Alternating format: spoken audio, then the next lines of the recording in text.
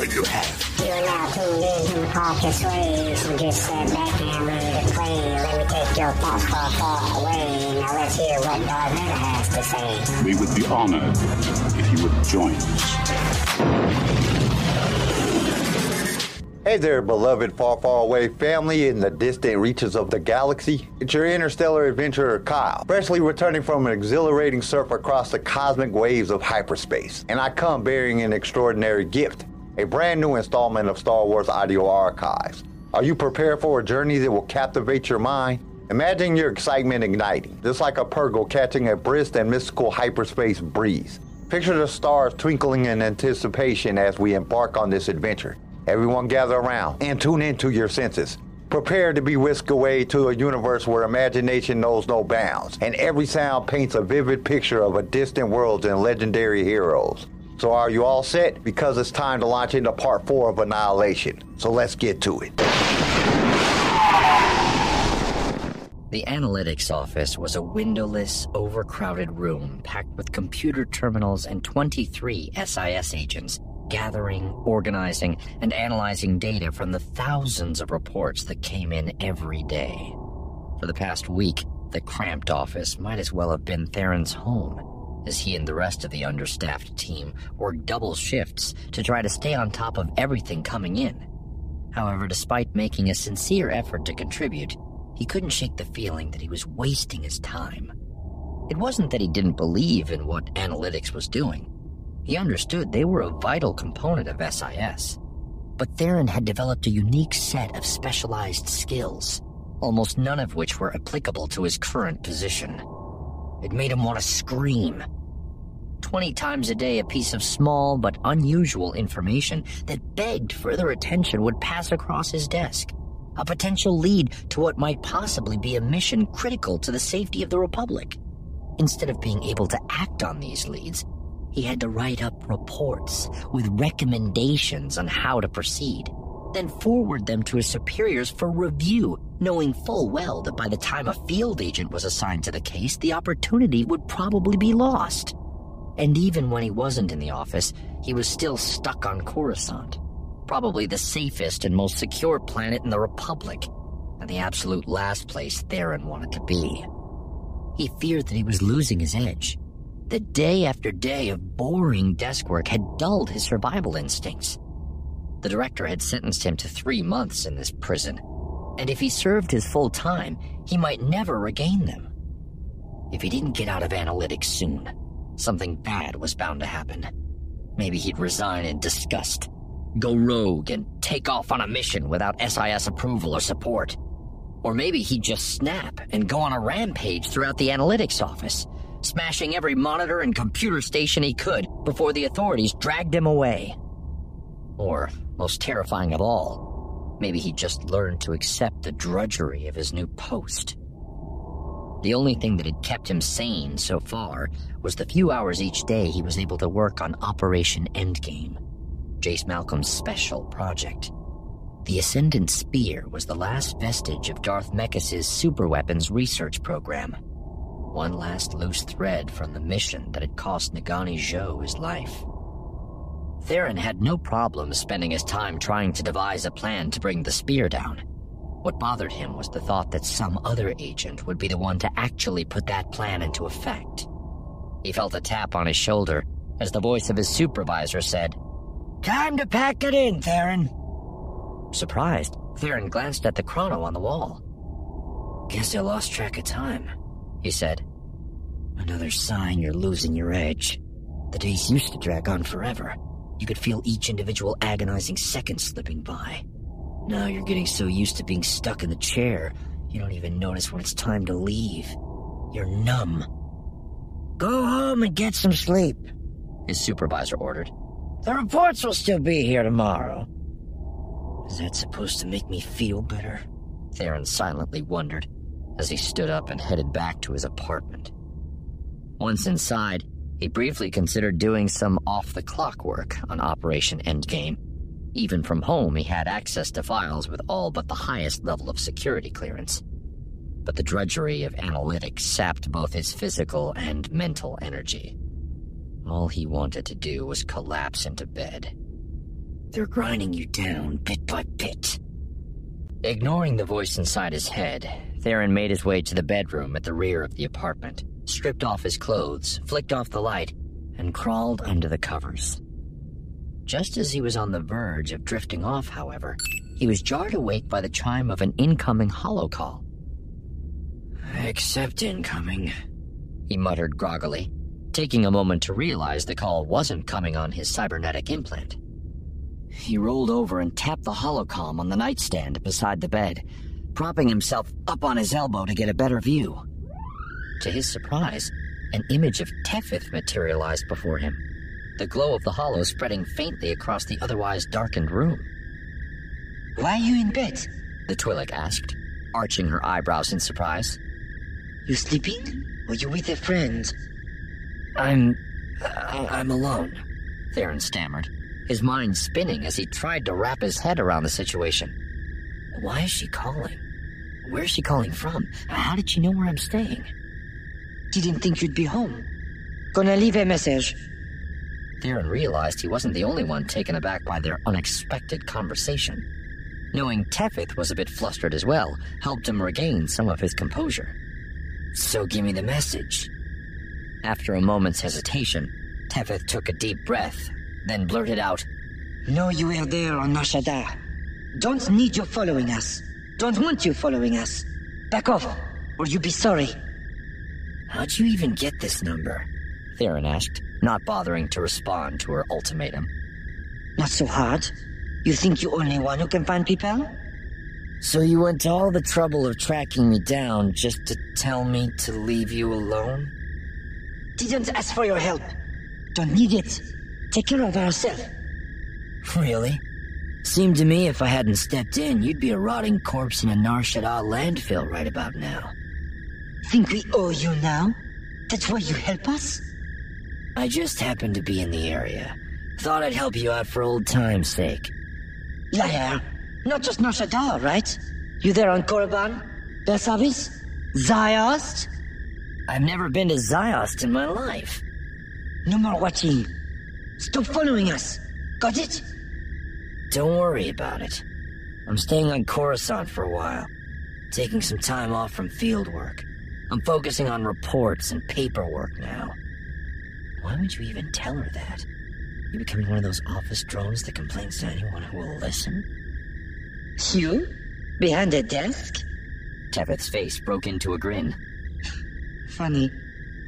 The choice wasn't really mine, Theron said, his voice betraying more anger than he intended. Always good to choice. Sounds like you just a quitter. Why do you even care? Don't. Tethys said with a shrug. Be boring. We don't care. Just leave us alone. The holo abruptly disconnected, leaving Theron alone in the dark. He rolled over, closed his eyes, and tried to go to sleep. But something Tethys had said had lodged itself inside his head, and instead of drifting off into dreamland, he kept circling back to it. She mentioned Ziost. The old Tian Brotherhood must have begun moving in there when the Empire started allowing outsiders to visit the world. The simple fact might seem insignificant, but Theron knew there was a reason he couldn't let it go. His subconscious had latched onto it for some reason. Now he had to draw it out. Ziost. That's the key! Ziost! In a flash of inspiration, it all came together. Operation Endgame. Ignited by the catalyst, the past week of research and analysis fused into the beginnings of a plan to bring down the Ascendant Spear. Theron sprang out of bed, eager to record the details while they were still fresh in his mind. And, with a little luck, this will get me back in the field, too. Darth Marr was the last of the assembled Dark Council members to arrive at their secret chamber beneath the Citadel. He'd scheduled the meeting, contacting the others only hours after learning of Darth Gravis's death. But even though he'd summoned them, he still had no idea what he was going to say. He'd reviewed the official records of the battle over Lerator, including transcriptions of the communications between Gravis and Carrot and the field reports filed by Moff Lorman. The Ascendant Spear dropped out of hyperspace beyond range of the Republic scanners, at which time Darth Carrot informed Darth Gravis of our arrival. Darth Gravis, this is Darth Carrot. The Ascendant Spear is at your disposal. Disengage, Carrot. We didn't call for reinforcements. This is my battle to win, not yours. Darth Carrot disregarded Darth Gravis's request, choosing to aid the Imperial war effort by engaging the enemy fleet. After the Ascendant Spear disposed of one of the Republic hammerheads, Darth Gravis and Darth Carrot had the following exchange. You think this will turn the Dark Council against me, Carrot? You could take out every Republic ship in this quadrant, but when it comes time to choose someone to join their ranks, they'll still pick me over a Falleen. You do not grasp the danger you are in, Gravis. You could be killed in this battle. I am here to ensure a desirable outcome for the Empire. Ignore the Republic ships! Fire on the Ascendant Spear! Destroy it at all costs! Do not let it... At this time, Gravis switched to an auxiliary communications channel. Shortly after this, he fired on the Ascendant Spear as we continued to engage the Republic fleet. Darth Carrot was forced to destroy Gravis and his fleet to defend her ship and crew. The official military review would clearly show Gravis had been in the wrong. However, it was obvious to Mar, just as it would be obvious to everyone on the Dark Council, that Carrot had intentionally goaded him into firing the first shot.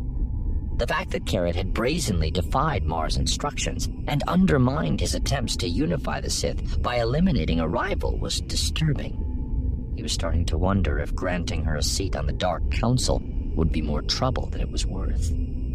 His immediate concern, however, was dealing with the fallout from the other Sith Lords assembled in the room. Darth Mar, Valron said by way of greeting. It's impolite to keep us all waiting. Mar ignored the Sith's sardonic words. You all know what happened to Gravis, he said, getting straight to the matter at hand. You all know why we're here. It seems Gravis is no longer a viable candidate, Valron said with a coy smile. Does this mean Carrot is our choice by default? That question must be answered by the entire Dark Council, Mar replied, bracing himself for the outrage and protests of the others. There was an unexpected silence before the ancient Darth Rictus spoke up. Carrot answered the question for us, he proclaimed. She bested her rival with strength, yet was cunning enough to make it appear she was in the right. These are the traits of a true Sith. Darth Mar was left momentarily speechless at the unexpected show of support. Given Rictus's many years on the Dark Council, his approval would go a long way toward winning the others over. We were willing to give the seat to Gravis if he defeated the Republic at Lerator, Mortis chimed in. Since Carrot claimed the victory, she deserves the prize. Mar was even more surprised by Mortis's support. His sphere of influence was laws and justice, and even though the Empire's version of justice could often be summarized as might makes right, he'd assumed Mortis would be outraged by what Carrot had done. Gravis was your candidate, he said, looking for clarification. You don't want to seek revenge for his death? I thought Gravis was more powerful than Carrot, he replied. But his death proves otherwise. She issued a challenge, and he accepted by firing on her ship. A fatal mistake. It seems I underestimated the Falleen. She took bold action, Darth Ravage added. She saw what she wanted and she seized it. If more of the other Sith Lords beneath us followed her example, the Republic would not have us running like cowards. Their words momentarily caught Mar by surprise. Though Carrot's actions were perfectly in line with the traditional ways of the Sith, he thought it would take longer for the rest of the Dark Council to overcome their inherent prejudice and welcome a member of a lesser species into their ranks. However, he understood that their willingness to embrace Carrot was still driven by the one trait they all shared: self-preservation. As Dark Lords of the Sith, they understood the power of Carriage's ship and the opportunity she represented. The spear was vital if they hoped to turn the tide of the galactic war. And down the road, Carrot could be a powerful ally to use against not only the Republic, but also the other members of the Dark Council. For now, they would invite her in with open arms, each publicly voicing support to try to win her over as they bided their time. Waiting patiently, they would play their political games, trying to twist her allegiance so they could use her and her ship to their own advantage, even as they slowly plotted her destruction. In other words, they would see her as they each saw every other member of the Dark Council, simultaneously a potential ally and a potential enemy. Mar sighed inwardly. Karen had not hesitated to wipe out a fellow Dark Lord to advance her own career, even though the loss of Gravis made the Empire more vulnerable to the Republic. He had hoped the Fallen might be more open to his efforts to unify the Sith against a common foe, but she had proven herself to be as much a student of the old ways as all the others. Despite his best efforts, the culture of backstabbing and infighting still prevailed. The Emperor had kept it under control by virtue of his own unassailable position and power, but in his absence, it was eating away at the core of the Empire, and Mar was starting to doubt if he, or any among the great Sith Lords, would be able to stop it. Marcus moved quickly through the halls of Coruscant's massive Senate building, heading for Jace Malcolm's office in the military wing. 40 standard years ago, the senators would have been horrified if a military officer, even the supreme commander of all Republic forces, had an office in the same building. Back then, most politicians had openly called for a massive decrease in the size of the Republic fleet and a reduction in the number of soldiers. The idea of a full-scale galactic war seemed preposterous, and the desire to shrink the scope and budget of the armed forces was virtually unanimous. 4 decades of war against the re-emerged Sith Empire had changed things significantly. When the Treaty of Coruscant had been forced on the Republic years ago, some believed a lasting peace with the Empire was possible. But in the last 18 months, the uneasy truce had collapsed, and a return to full-scale hostilities silenced all talk of peace in the halls of the Senate. As the tide of war shifted to the Republic's favor, the idea of ending the Imperial threat once and for all began to gain support. The Republic's growing military resolve was championed by the newly elected Chancellor Suresh. The former governor of Terrace, few had seen her as a candidate for the Republic's highest political position, but she swept to power on a wave of aggressive anti-Imperial sentiment. Unlike others vying to succeed Chancellor Janaris, she hadn't promised to bring the Republic peace. She promised victory. Within days of her election, she enacted all 36 wartime provisions listed in the Galactic Constitution, greatly expanding the powers and responsibilities of her office and allowing her to make major political appointments without Senate approval. There had been some behind-the-scenes grumbling at the sudden increase in executive power, but Suresh quickly quieted the dissenters by appointing the wildly popular Jace Malcolm as the new Supreme Commander. The director had studied Suresh's rapid rise to power carefully. It was impossible not to be impressed by her ambition and her political brilliance. Tapping Jace for Supreme Commander had been a particularly astute move. Nobody would speak out against such a long-serving Republic hero. His selection legitimized every appointment that came after. Suresh had found the perfect candidate to solidify her support, and she'd put the military under the charge of a man who was as eager to wipe out the Republic's imperial foes as she was. Not that the director minded. He also believed crushing the Empire was key to securing the Republic, and he was ready to show how valuable SIS would be to that cause. Operation Transom hadn't ended as planned. Operation Endgame was his chance to make up for it. As he approached Jace's office, Marcus allowed himself a hint of a smile. They'd presented the Supreme Commander with a basic outline of Operation Endgame just yesterday, and Jace had already scheduled a meeting to discuss it in more detail. Clearly, he'd been impressed. The director was more than a little impressed himself. The analytics team had gone above and beyond for this project. They'd managed to pull everything together in just over a week, thanks largely to Theron's contributions. Marcus had been worried about Theron's potentially disruptive impact when he'd assigned him to the team, though he'd hoped the nature of their research might make the transition from fieldwork easier.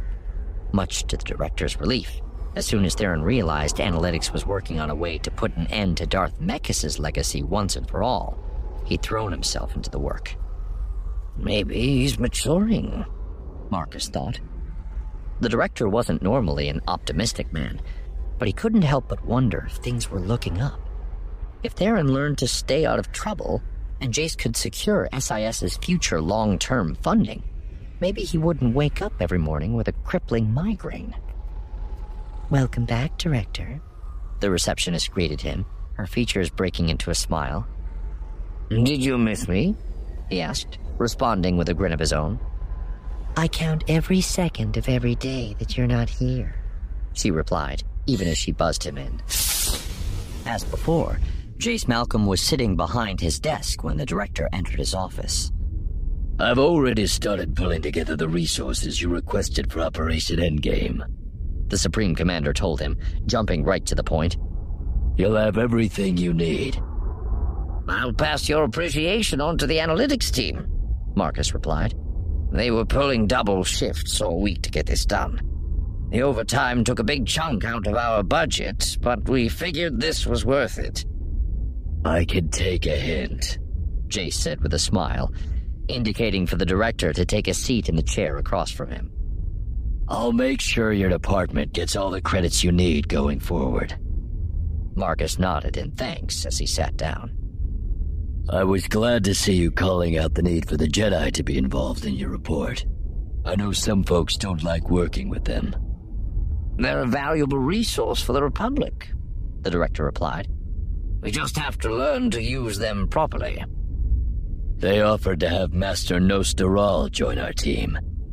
A good choice, the director said, recalling the files the Order had sent over to the SIS. Darth Carrad was Nostaral's apprentice before she decided to study under Malgus. I don't think they'd phrase it like that, Jace told him with a wry smile. They'd probably say she fell to the temptations of the dark side. Marcus frowned. You think the Jedi are sending Nostaral so he can try to redeem her? Nostaral's a pragmatist, Jace assured him.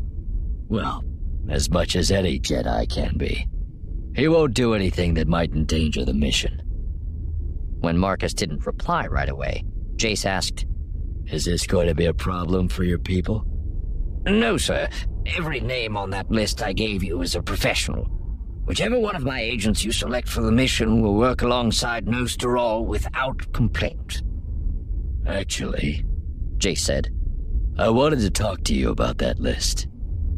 For some reason, the hairs on the back of Marcus's neck stood up. The files were all very impressive, but why wasn't Theron Shan among them? For a moment, the director was too stunned to reply. SIS kept the identities of their field agents under close wraps. For security reasons, only a handful of people had access to department personnel records, and the Supreme Commander wasn't one of them. The director had given him a list of 6 agents who might be suitable for Operation Endgame, but that list didn't include Theron. You know Theron? He asked, wondering where the Supreme Commander had come up with the name. Only from the analytics report, Jace admitted. He was listed as the agent who uncovered Darth Mekis' research. The director shook his head, confused. He'd reviewed the report before it was sent to Jace. Theron's name had been redacted from the files. He was certain of it. Someone in analytics must have altered the final report before forwarding it to Jace. And Marcus had a pretty good idea who the culprit was. No wonder Theron was so happy to be working on this report, the director thought, gritting his teeth as he felt one of his migraines threatening to come on. Jace picked up on the director's discomfort. Is something wrong? Is Theron Shan no longer with SIS? Marcus thought about lying, but he didn't want to risk damaging his relationship with the Supreme Commander if the truth ever came to light. Theron's still with us. Is he a good agent? One of our best, the director admitted. But every agent on the list I gave you is just as capable. If Theron Shan started this, don't you think he's earned the right to see it through? Theron may not be the best candidate for this particular mission, Marcus replied. This is a joint operation with the Jedi. He works best on his own. The report says he was working with a Jedi when he went after Darth Mekis. Someone named Nagani Zhou. That was a unique situation. Jace arched the eyebrow on the good side of his face in surprise. You don't think Operation Endgame is a unique situation? Theron's methods can sometimes be a bit too stylish, Marcus explained, choosing his words carefully. Stylish? He prefers to go through the window instead of a perfectly good door. I know the type, Jace said, nodding. More than a few of them in the military. Get addicted to the adrenaline rush. Always looking for action. Makes them trigger happy. They get too fond of killing and bloodshed. Theron's not like that, the director assured him, unwilling to sully his agent's reputation, even if he did feel like tossing Theron into a trash compactor at the moment. You're obviously concerned about something, Jace continued.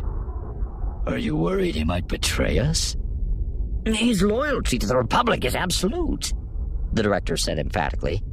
He's just unfocused. He sees something that doesn't sit right with him, and he has to get involved, even if it's not part of the mission. He likes to improvise instead of sticking to plans. Sounds to me like he's just going above and beyond, the Supreme Commander said. We could use someone like that for this mission. Realizing the argument was already lost, the director held back a sigh as he asked, Do you want me to send over his file?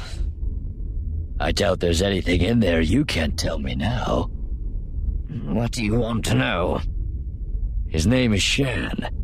Any relation to the Jedi Grand Master? Shan is a very common name. Probably 10 million of them on Coruscant alone. You didn't answer my question, Jace said, fixing Marcus with a piercing stare. Theron's her son, Marcus admitted. Jace blinked in surprise. Satele Shan had a son? Only a handful of people know, Marcus explained. Obviously, this is something we want to keep under wraps. The Jedi aren't supposed to have children. Who's the father? Another Jedi? I don't know.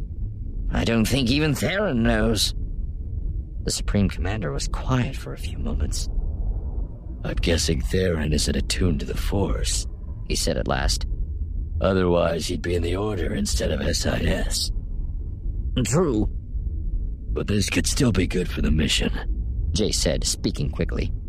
Working with Jedi isn't easy. His relationship with Satele might make it easier to coordinate our efforts with the Order. Theron doesn't really have a relationship with Satele, the director cautioned. She gave him up at birth. I don't even know if they've ever met. I see, Jace said, furrowing his brow. Seems odd he wouldn't want to get to know her, given that they both serve the Republic. Theron's relationship with the Jedi is complicated, the director explained. He was raised in secret by Master Nagani Zhou, Satele's mentor. Taught him everything the young Padawans learn at the Academy. Mental discipline, Jedi philosophy. I guess Zhou just assumed he would follow in Satele's footsteps when he got older. But the Jedi refused to take him. Turns out he wasn't sensitive to the Force. He took after his father, Jace muttered. Probably, Marcus agreed. Kind of made Theron rethink all those lessons he learned as a kid.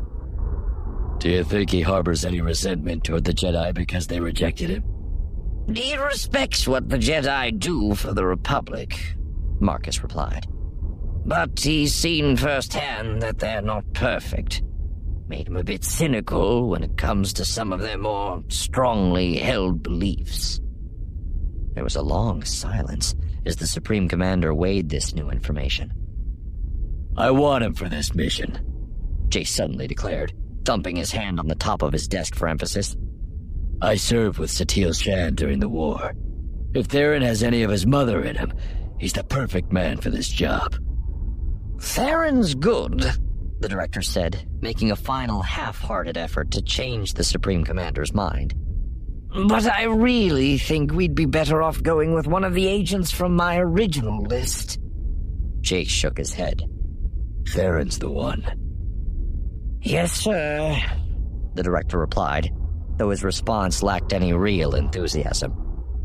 I'll send his file so you can look it over, and I'll let Theron know. Don't be so glum, Marcus, Jace said with a grin. I've got a gut feeling about this kid, and I've learned to trust my gut.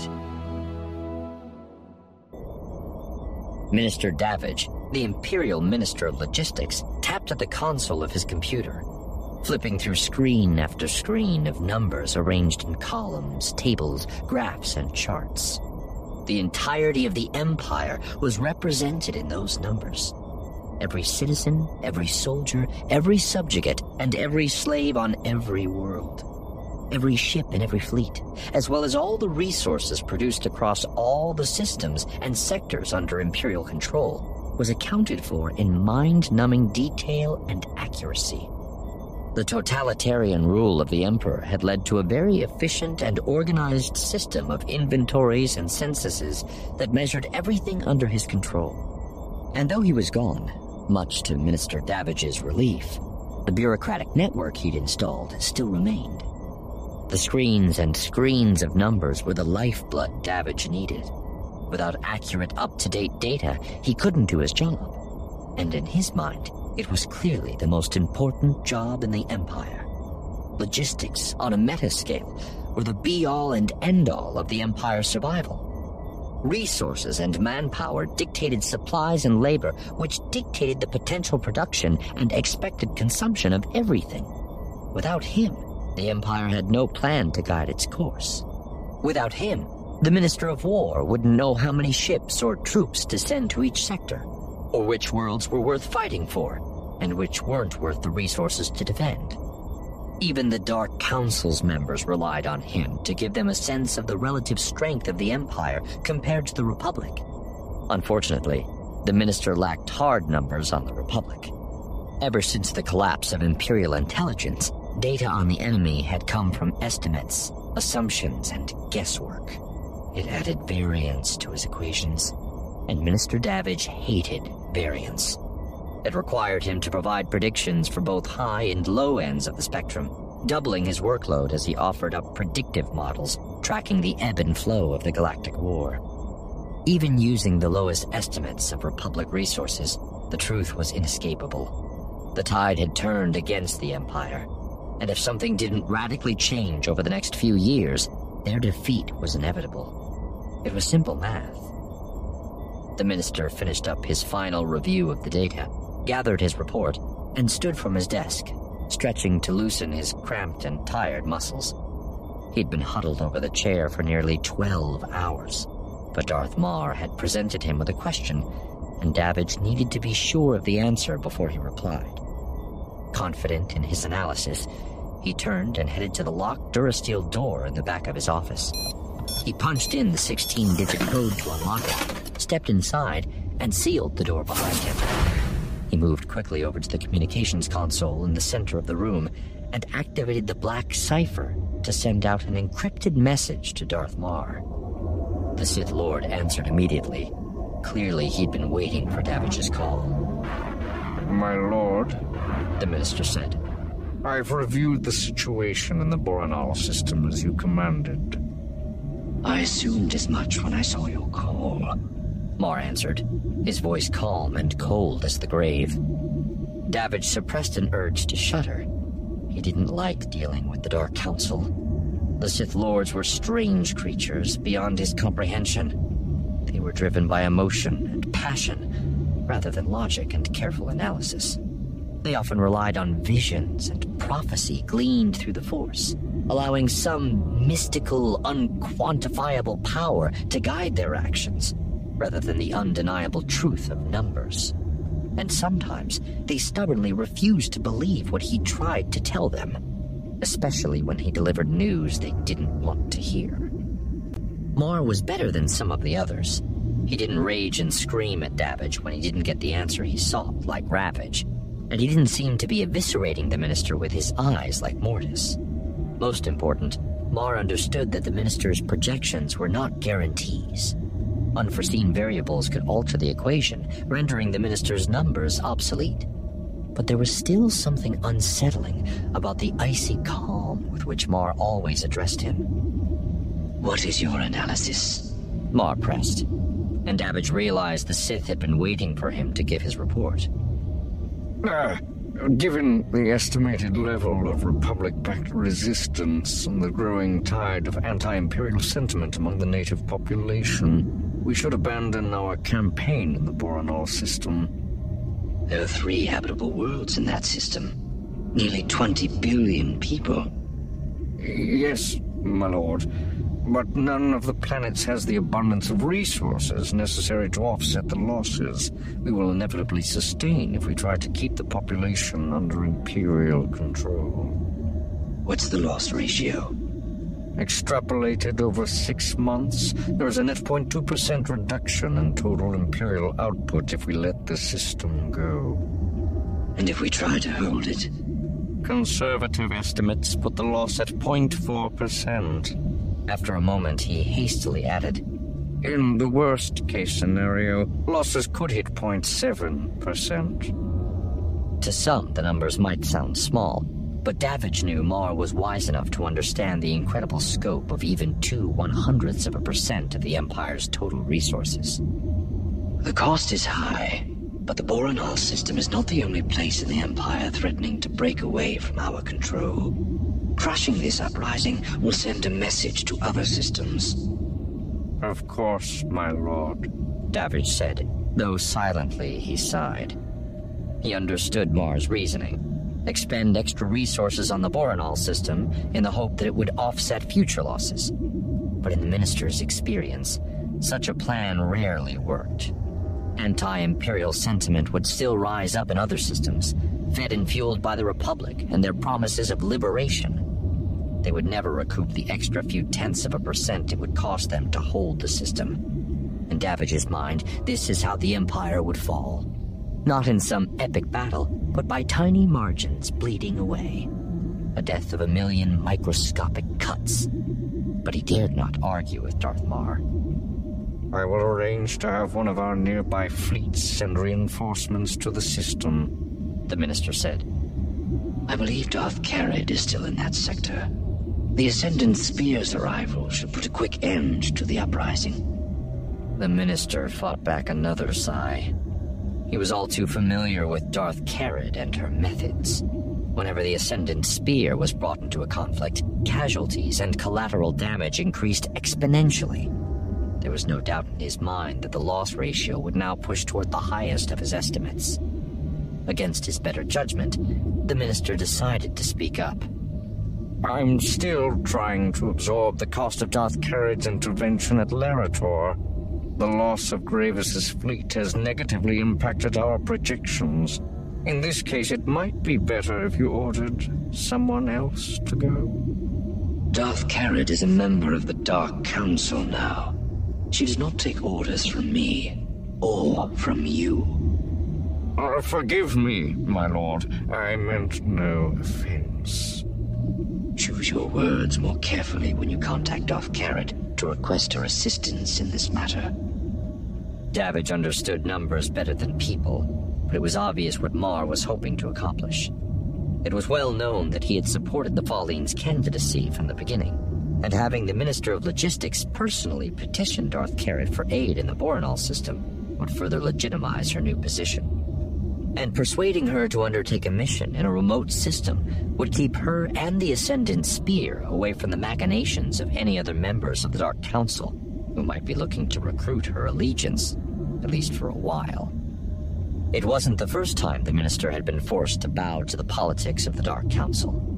At least this time, the cost to the Empire was less than it had been on other occasions. I understand, my lord. I will contact her at once. Try to be convincing when you ask for her help, Mar warned before disconnecting the signal. From his reports, the minister knew every potentially significant detail about Boronal and the other worlds in the system. Their geography and climate, their citizens and culture, their resources and industry. And he knew exactly how he would present this proposal to Darth Carid. He composed a brief message summarizing the situation, running it through the cipher before transmitting it to the Ascendant Spear with a highest priority ranking. Despite this, it took almost 30 minutes before he received a reply. The delay was troubling. It hinted that the Falleen, like so many other of the high-ranking Sith Lords, had little regard for the crucial role the Minister of Logistics played in the ongoing galactic war. Pushing his fears aside, Minister Davidge answered the incoming holo. Darth Carid's face materialized before him. Each time he saw her, Davidge couldn't help but notice her marred beauty. Her perfect skin had been disfigured by the tattoos on her face that represented her devotion to the ways of the Sith. The cybernetic implants dominating her left side transformed her features into a grotesque mix of flesh and steel. I received your message, Minister Davidge, Darth Carid said, her tone somewhere between annoyance and contempt. Is this foolishness on Boronal really worthy of the Ascendant Spear?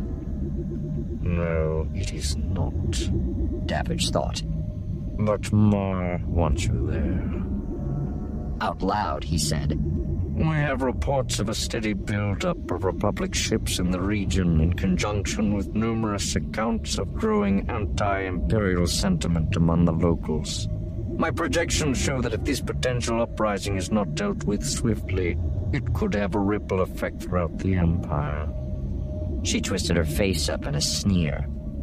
And what made you think this insignificant system was important enough to trouble a member of the Dark Council?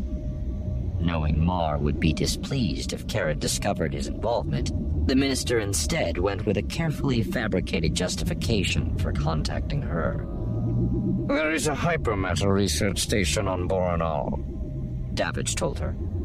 There was some truth to his statement. There was an old hypermatter research station on Boronal, the largest and most heavily populated planet in the similarly named system. But he omitted the fact that it was a useless government boondoggle put in place generations ago by corrupt politicians taking payouts from the wealthy family that owned the research company. The archaic equipment had fallen into disrepair, and the technicians supposedly working there were mostly relatives of influential nobles with no proper training.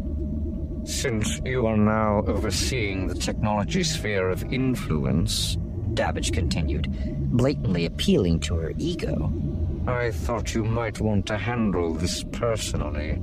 We can't let the research station fall under Republic control. Carid favored him with a coy smile, an expression that at the height of her beauty would have made Davidge's knees buckle with yearning and desire. Now, however, her gruesome visage merely churned his stomach. Perhaps Mar is right about you. Maybe you are of some use to the Empire, after all. Davidge remained silent. You're in luck, Minister, she said after a brief moment of contemplation. I will set the course for the Boronal system and put an end to the flickers of rebellion. I thank you on behalf of the Empire, Davidge replied. Carid didn't bother to reply as she terminated the call. Relieved, the minister turned off the cipher, rose from his seat, and walked out of the communications room. He closed the durasteel door behind him, waiting for the single beep that confirmed it was locked, and the cipher beyond was secure. Then he returned to his desk and went back to studying his tables, charts, and graphs.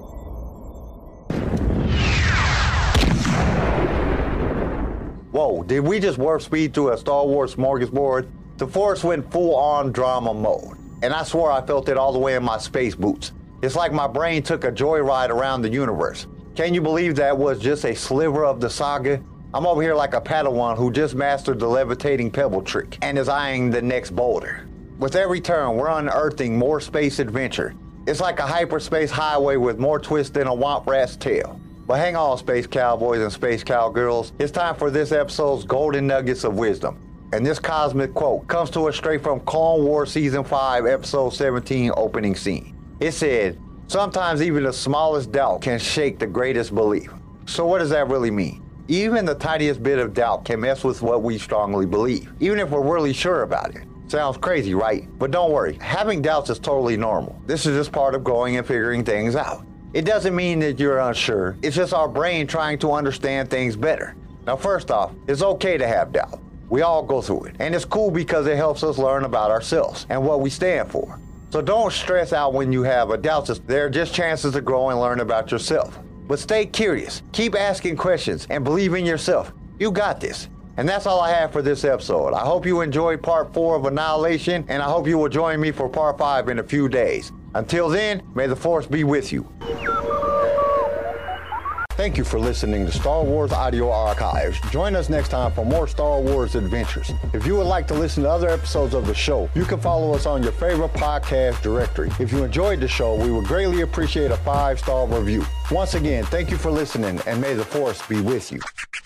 Sway was created by Keen Eye Shed and is a production of Pick Film Media. This show was produced by Quentin McDaniel and was distributed by Swaycast Network. Star Wars The Old Republic Annihilation was read to you by Jason Odega. Sound design by Theodore Thompson. I am your host, Kyle, and we will see you next time in a galaxy far, far away.